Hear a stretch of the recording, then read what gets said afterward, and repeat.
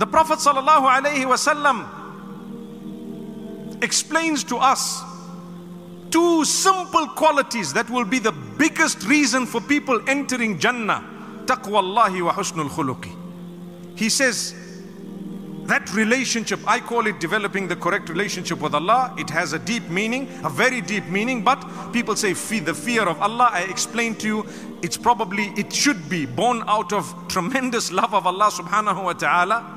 And at the same time, some people say the consciousness of Allah. All this is correct. Be conscious of Allah. Develop the correct relationship with Allah. When you have the correct relationship with Allah and you have great character and conduct, you deserve paradise. That's according to the hadith. You are the most deserving of paradise. I promise you, if Allah has said you and I are deserving of paradise with certain qualities, we will have a taste of something brilliant and good on earth before we go to the hereafter. You reckon all the rules of Islam and all the do's and don'ts and the obligations and the prohibitions, do you know that if a person really adheres to what they are taught, they will start to taste the contentment and the beauty of this world, even if they are jobless, unemployed, and they don't really have money for the next meal. May Allah create ease for all of us. They start tasting contentment. They are happy. They adjust their lives and they are still saying, Alhamdulillah. I have seen people who have a leg amputated. Years ago, when I was a student, we visited one of our teachers after a motor car accident, and he lost his legs. And he said, Alhamdulillah, I lost my legs. And I was young and I thought, this man's making a mistake. He must be sedated because of the painkillers. He doesn't know what he's saying. He's saying, Alhamdulillah, I lost my legs. And someone said, Inna lillahi wa inna ilayhi raji'un. He said, the reason I say Alhamdulillah is I have used these legs to walk to the masjid 5 times a day for the last 20 years. And I believe I tried my best, and inshallah I've succeeded never to use these legs to walk towards haram. That's when I was moved. I said, whoa, these are the people. Rijal. من المؤمنين رجال صدقوا ما عاهدوا الله عليه. From among the believers are those who have fulfilled their promise unto Allah. Today we made a promise to Allah as well. Oh Allah, I love you. Help me to change. I promise I'm going to get closer to you. Make it easy for me to get closer to you. And then start making an effort. There are those who promised Allah, we will never use our limbs and organs in wrong and in haram. Oh Allah, make it difficult for me to sin. And Allah will make it difficult for you. Oh Allah, wherever my nafs and my soul wants me to meander and wants me to lose the way to you, make it difficult for me to sin so that I never ever spoil my relationship with you.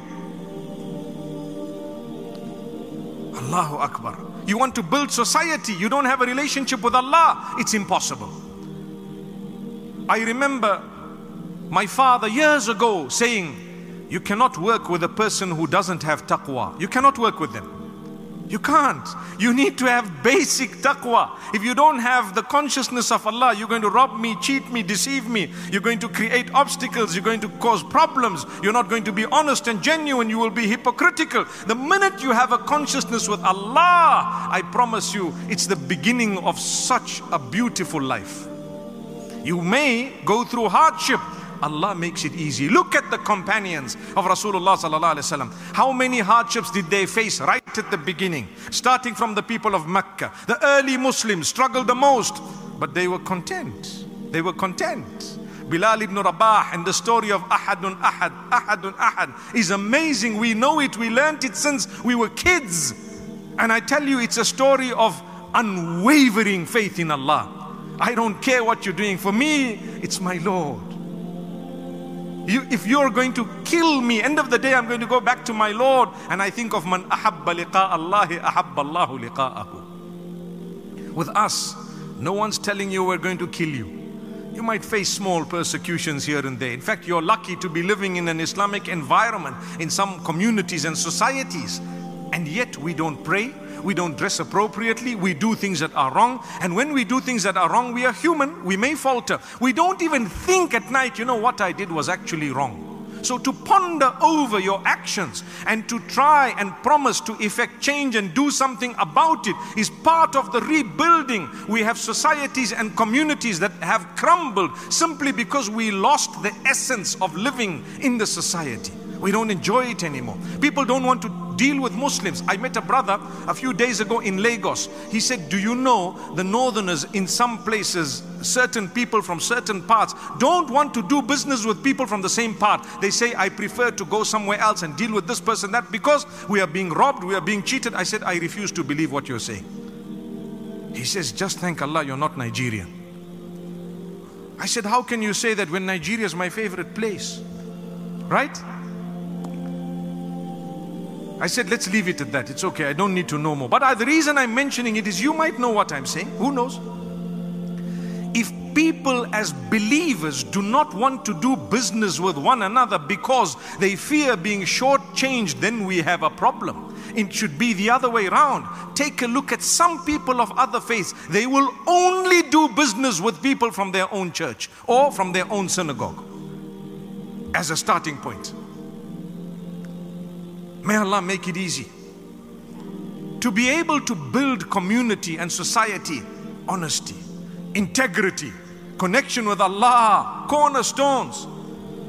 Be upright, learn to want goodness for others, because Allah has created a system whereby there are those who have and those who don't have. It's a test for both.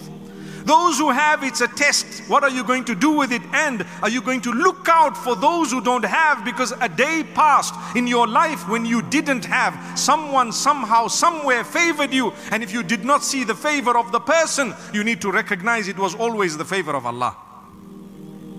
How did you become wealthy? The answer is only one: Allah. إذ قال له قومه لا تفرح إن الله لا يحب الفرحين. Here is the example of Qarun. Allah blessed him with so much, he didn't relate it to Allah. Allah gave him so much, but he says he was arrogant, haughty. He says, أوتيته على علم عندي.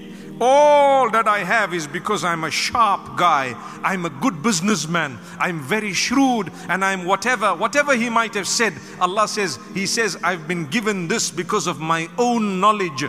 Who gave him the brain in the first place? Who gave him the opportunity to be at the right place at the right time? I promise you, ask some of the wealthiest of the lot, what will they tell you? Allah blessed us because we were born somewhere, because we were in the right place, right time, we interacted with some people. Sometimes you're sitting next to someone now and you haven't even greeted them. If you were to greet them, who knows who they might be, and who knows what type of a partnership they might be between you in business. In business, yet you've just come for the Peace and Unity Convention. You were seeking the door of Allah. Allah says, my slave, I know you need a little bit of the dunya. I'm going to throw a lot of it at you, only to see what are you going to do with the excess. Will you look at those who don't have, just like when you didn't have? And will you reach out to them to empower them, to build people? How many of us can build others? Today we look at those who don't have as much as we do not greet them. That's where society is crumbling. We don't greet. No salam. Why? How could you greet? You come from an upper class. What upper class? If you haven't greeted, you've dropped your class to the bottom. That's what it is.